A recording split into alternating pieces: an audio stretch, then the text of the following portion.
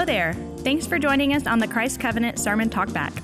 The Sermon Talkback is where pastors and members of Christ Covenant can process the sermon, ask questions, and more practically apply the content of the sermon. If you do have a question you would like to have dialogued, please use our Text to Pastor line at 404-465-1737. And if you'd like to find more resources, visit christcovenant.com/resources. We hope you enjoy the discussion.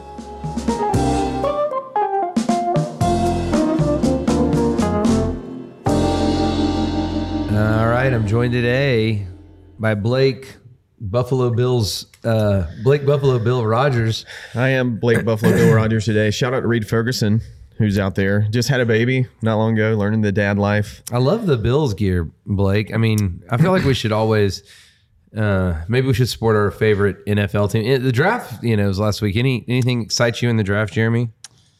The Bulldogs. Not the Bulldogs, because there's no Bulldogs in the NFL. Some Bulldogs went into the NFL. Some Bulldogs went into the NFL. A bunch of Bulldogs went in the NFL. Wait, how many you get? 8? I don't know. I think Saban had like 6 in the first round or something, but then like the Bulldogs had 8 or 9, I think, overall. A lot of athletes. A lot of athletes over there in Athens. Yeah. So we had 4 on the Plains get drafted. Not that's the good best. for y'all. That's good for y'all. Hey, little Auburn. We're trying, Blake. Little old Auburn. We're just race-driven effort over there. Yeah. We're not boastful about our draft, but we're just trying. We're just taking to the Lord the draft numbers that we have. In unity, the Falcons got a little love. So yeah. Falcons. They got old Kyle Pitts. Maybe a generational talent. Maybe. I think he's a great athlete. Yeah. He's a game crazy. changer. He's only like 20. Is he really? He's like 6'5", massive, and 20 years old. So he's gonna get bigger. The tight end, that's a big position. Better. Well, and he's he's more than a tight end. So I'm joined by Blake Rogers and Jeremy Brooks. Jeremy's not wearing any NFL gear, but kind of look like a tennis player. Yeah, that's kind of what you got going on. Lacoste. And then I've got my class tonight, so I'm in my this is my Professor Jason D's. SBC D's. Professor D's right here. But guys, we were back in the Gospel of John on Sunday. We come to, I think, one of the more interesting chapters in John 6.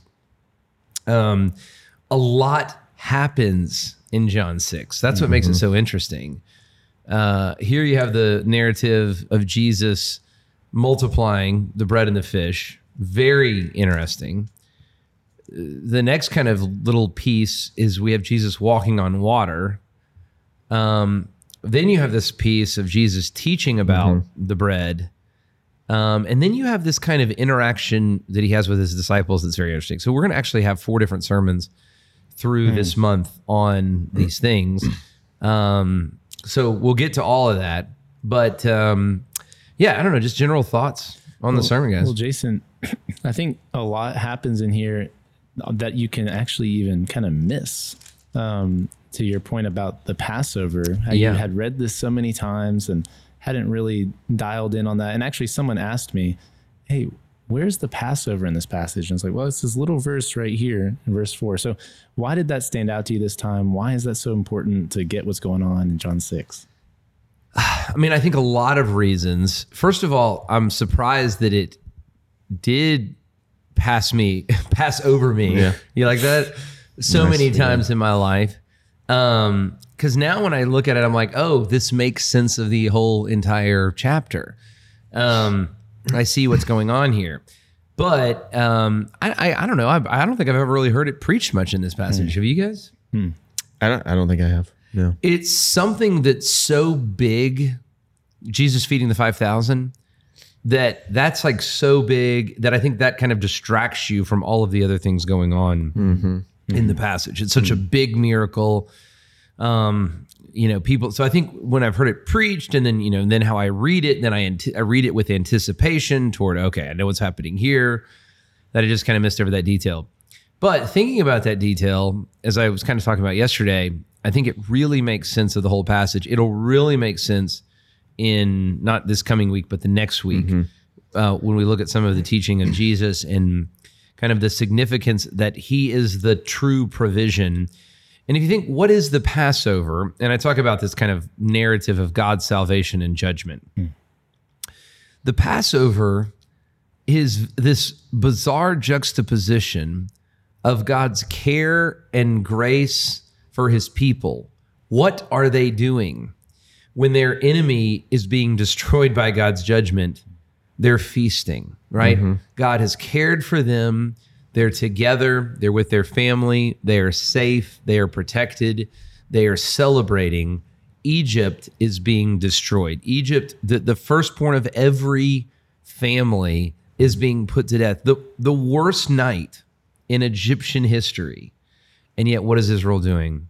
They're feasting. They're being protected. God is providing for them. And so one of the things I said is the way that you celebrate. So you could have just said, Jesus could have just said, well, let me teach real quick, and then everybody can go to town and get their meal, and we don't have to eat. You know, that's an interesting question of the passage. Why is it so important that they eat? I mean, right. You know, couldn't they have just like gone without food for a few more hours until Jesus finished his preaching, and then everybody went to Capernaum or Tiberias or wherever and got their own food? No, they have to provide Passover because the way that you celebrate Passover is to feast. It is the sign of God's provision. The way you bring glory to God, in a sense, is to be the people of God feasting on Passover. So, and to your point about biblical theology, you know, this is not a new scene or new setting either, right? So like, I was just looking back in Exodus 16, like after Israel's called out of Egypt, they were led and protected and like wonderfully led by the hand of Moses, provision of God over and over and over again into this kind of safe place. Well, in Exodus 16, they begin to grumble and they're like, why have you let us out here to die? And God, through Moses, anyways, God tells Moses, he's like, hey, Moses, listen, I'm going to provide bread. And he eventually provides bread and quail to the people, and they still grumble and complain. Yeah. And so to your point about biblical theology, you know, whenever you read these gospel writings, right? So these authors are seeking to show that Jesus is a better Moses. And how? Well, Moses hears from the Lord that the Lord will provide the bread and the quail. Jesus himself here is pictured as the one who provides the bread and the fish, or multiplies the bread and the fish. And then he goes on to say that I am the bread of life in a subsequent, you know, series of verses in chapter 6 after we have the walking on the water thing. And so what we have is Jesus saying, I am the provider and I am also the provision. It's both of these things. He's the new and better Moses that we should worship. And it underscores just the importance of spending time in our Old Testaments and No reading doubt. these things so that we pick up on it. Because I liked how Jason said it. You can be a little distracted by the big story and maybe miss this little detail. But once you get that detail, it actually adds an exclamation point to who Jesus is. Like, this is Yahweh. This is the Lord. And that's the big thing. And that gets back to the one of the things I said Sunday. John is doing something here. You know, many things Jesus did. There's many signs. Now, that's right. I actually kind of think that probably all the signs Jesus did were doing something. John may not have understood all of the signs that Jesus was doing and why he was doing them, but he did understand these. And so John is saying, these I have written so that you would believe that Jesus is the Christ. So it's doing exactly what you're saying, Blake. John is saying here, don't you see the Passover?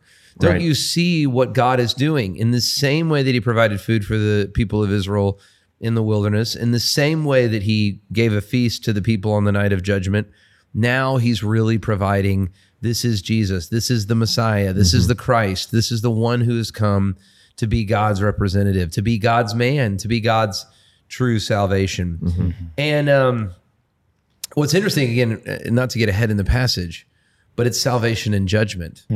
And so I was even looking at Psalm 78, which talks all about the Passover. And again, what do the people do later on in the chapter? In a sense, the same kind of thing, Blake. They rebel against God. They want more from Jesus. They're not seeing who he is. And Jesus brings his wrath against them in a sense. He tells them of their wrong. So yes, I think for many reasons this story is so palatable, so powerful. But yes, it is a display that Jesus is the Christ, the Son of the living God. Yeah. And I also love how this account, Matthew's account of this very thing, how it ends. Here in John, there's like they ate their fill and then they filled the baskets. But in Matthew, he says, and all ate and were satisfied. And I think like it's just a wonderful way to think about the provision of Christ. Like we have everything that we need in our Lord. If nothing else goes right for us, humanly speaking, we can live as people who have partaken of what is ultimate and good and be satisfied. And really have more than we need, right? There's some left over. And then there's more. Yeah. Yeah. Yeah. To like your kind of reminder of the grumbling of the people of God. It makes sense why Paul can say, even when I'm hungry, I'm content. Even when I'm abounding, I'm content. Like there's a contentment that's deep that we find in this provision of Christ. So the next thing we kind of looked at yesterday, and I think this is interesting, is you could say it this way: our activity or our invitation to be a part of God's provision. It's interesting how Jesus involves the disciples, right? Now, with Philip, he wants to test him. And again, I can't help but think about chapter 5, where he's just told the Pharisees, you have no idea who Moses is. You have no idea what the Bible is saying. And now it's kind of like he's doing that to the disciples. And he's like, okay, do you get it? And Philip kind of doesn't, he's like, look, Lord, what are you talking about? Like, we can't do this. There's 8 months' wages wouldn't buy enough food for these people. And then Andrew, and again, I don't think perfectly, but Andrew, I mean, it's kind of embarrassing, what I said yesterday. Like if you told me, hey, let's go to the moon, and I was like, well, here's this paper airplane, you would laugh at me. Yeah, You'd be like, what's wrong with you? And I can almost see Andrew bringing the little lunch to Jesus, and like the other disciples, like rolling their eyes like, oh my gosh, dude. Andrew, Seriously? what is wrong with you? Why did you like steal this food from a kid? But Andrew's starting to see, okay, wait, maybe actually Jesus is the provision, and I'm going to be faithful with what I have. And I do think that gives us this little picture of kind of Christian work. There is meaningful effort that the Bible calls us to, but it's effort that, if you will, is surrounded by, I like to think of it that way. It's kind of protected by, surrounded by, covered by the plans, the sovereignty, and the power of God. I mean, I know that my little efforts, none of my efforts, y'all aren't going to believe this, but I've never done a perfect effort, right? All of my efforts, in some degree or the other, are weak, flawed, sinful, not right. Yet I also believe that God, in the same way that he uses little Andrew's lunch here, little boy's lunch, he uses it. He multiplies it. He makes it right. He makes it whole. He makes it complete. And so I do think this is instructive for kind of how the Christian should act in this world. Yeah, he perfects our acts. And like Jordan talks about that a lot, even on a Sunday morning. Like the worship we offer to God is impure. It's incomplete. Yeah. But Jesus and what he has done on the cross and for us, and in his resurrection, and by our union with him, he is offering perfect worship. And so through him, we can worship God freely, and we can work freely. We can go about our work that the Lord has called us to in a free kind of way, knowing that Jesus has perfected our work, which is great. Yeah, that's good. I mean, I think what are 5 barley loaves and a few fish? They're limited resources, but like small effort done for Christ can turn into something actually amazing, And I think obviously you can get very prosperity gospel driven by looking at this passage and all this kind of stuff. And you got to be careful not to do that. But at the same time, even the smallest effort done for Christ is actually an eternally good thing. Mm-hmm. Right. And our faith is like evidenced by our works. And so, I mean, the same thing happened with Abraham when he went up to offer Isaac. That was, counted to him as righteousness because it was a display of his faith. He reasoned that God could save Isaac. He could raise him from the dead. Yeah. And so we too, like, we're not called to a passive life by any means. That has never been the case for any of God's people. That's right.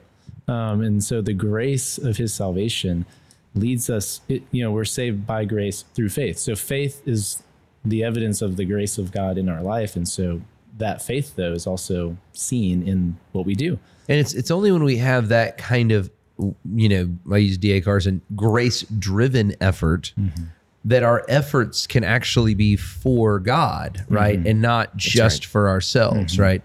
And so because I believe that I'm complete in Christ and I'm positionally righteous in Christ, which I know we're going to talk about, and that God loves me and that he's been gracious to me, then I can actually serve him without like expecting anything in return. I can just serve him. That's good. And so let's talk about that, the positional righteousness of Christ. And again, I think these kind of juxtapose well with one another. I think like earned righteousness is something that we all struggle with. Now, earned righteousness may be obeying Moses' law really well. It may be being really successful. It may be fulfilling the expectations of your dad. Like there's a lot of like earned righteousness that people go after. But the Bible kind of over and over again pushes against earned righteousness, and pushes us toward what I would say is positional righteousness. That we even talked about this earlier. Why is Israel justified? Why is Israel counted righteous? And it's because of their position. It's because of who they were. They were God's people. They were saved because they were God's people. Why are we counted righteous? Well, it's because of the righteousness of Christ. It's not because of our earned righteousness. Now, from that position of righteousness, now we can actually go out and do righteous things without trying to earn anything, just because we love God, And if we believe, Paul, he's very clear that it is the Spirit at work within us to bring these things about. It's not just, I now am positionally righteous and now I'm left to, do things by human effort. No, I mean, the promise is that you have the Spirit at work within you to bring about these good things, that through your works that you will point others to Christ, that even in your works, you're pointing yourself back to your need of Christ. That's right. That's right. Yeah. And yeah, even our work in that case becomes an affirmation of God and a reaffirmation of our need for God, which is really, that's right. Both are happening at the same time. Yeah. And we talked about that with Bunyan. I think that quote is so powerful. My righteousness is not dependent on really what I'm doing, but on the unchangeable Christ who stands before God and makes his appeal on my behalf. And if we could just live that way and understand our position of righteousness before God, it would totally change the way we really understand how we live. It would totally understand our motivation. It would totally understand what we value. Yeah. I think that's one reason why when we think about the gospel, we should think about it in a very full way. We shouldn't neglect some of the things like the resurrection and the ascension, because the ascension reminds us that Christ is in heaven. He's not here. Yeah. He's not here right now. He is alive. Interceding for us. Yeah. And so he's there. And so if he's my righteousness, then that my righteousness is in heaven. My righteousness is with God, like totally connected to God, like with him. And therefore, like that's such a freeing thought. Yeah, that's great. So that's why we need to remember those things though, because we'll forget that. We'll forget that our righteousness is in heaven if we're not meditating on that aspect of the gospel. Amen. Hey, so one of the other things that we talked about just a little bit, gosh, there's so much in this passage, but it's interesting. Verse 14, they're amazed. I mean, they're blown away. They've never seen anything like this. And they say, surely This is the prophet. And of course, Deuteronomy talks about this prophet coming in the way of Moses. And then the next verse is interesting because it says they wanted to go make him king by force. Mm-hmm. But Jesus withdraws. They recognize the prophet, they recognize the king, but they're not looking for the priest. Yeah. Which I think we often can miss on Jesus, right? I mean, I think a lot of people approach Jesus as the great prophet, the good moral teacher, right? He brings a good word, good wisdom to live by. Maybe the king, as long as he's our kind of king, we like him. Mm-hmm. We want Jesus to be on our side. I think the way this kind of shows up most normally right now is kind of the cultural war Christianity, right? We are powerful, the Christian people, the Christian coalition of powerful, we've given the kingdom powerful. But I think what people struggle with is to say, man, I need a priest. I need someone to go before me and go in between me and God that can make peace with God. And of course, Jesus is the true prophet. He does bring the word of God. He is the true king, though his kingdom is not of this world. And he is our great priest and our only hope. But he does make mediation between us and the Lord. Yeah, it's good. I mean, to your point, hearing a good word is something that we all do, right? How many podcasts are you listening to right now, Jeremy? 23. We're in this good word culture. We want a good word. Right. Everyone wants a good word. Yeah. We're also in we all love the appeal of power. But to admit that you need a priest means that God is against you. Yeah. Yeah, that's big. And that is a huge admission. And it's an admission that we need to live under every single moment of every single day. That's right. That Christ, of course, he will come to rule in the reign. Of course, Christ provides a better word than Moses, but Christ also stands between us and God on our behalf. That's a good word. Yeah. He is our priest. Man, what a great passage. I'm looking forward to next week. There's more to John 6. So we've got a long journey ahead of us. But for Jeremy Brooks and Blake Rogers, I'm Jason Dees. Thanks for listening.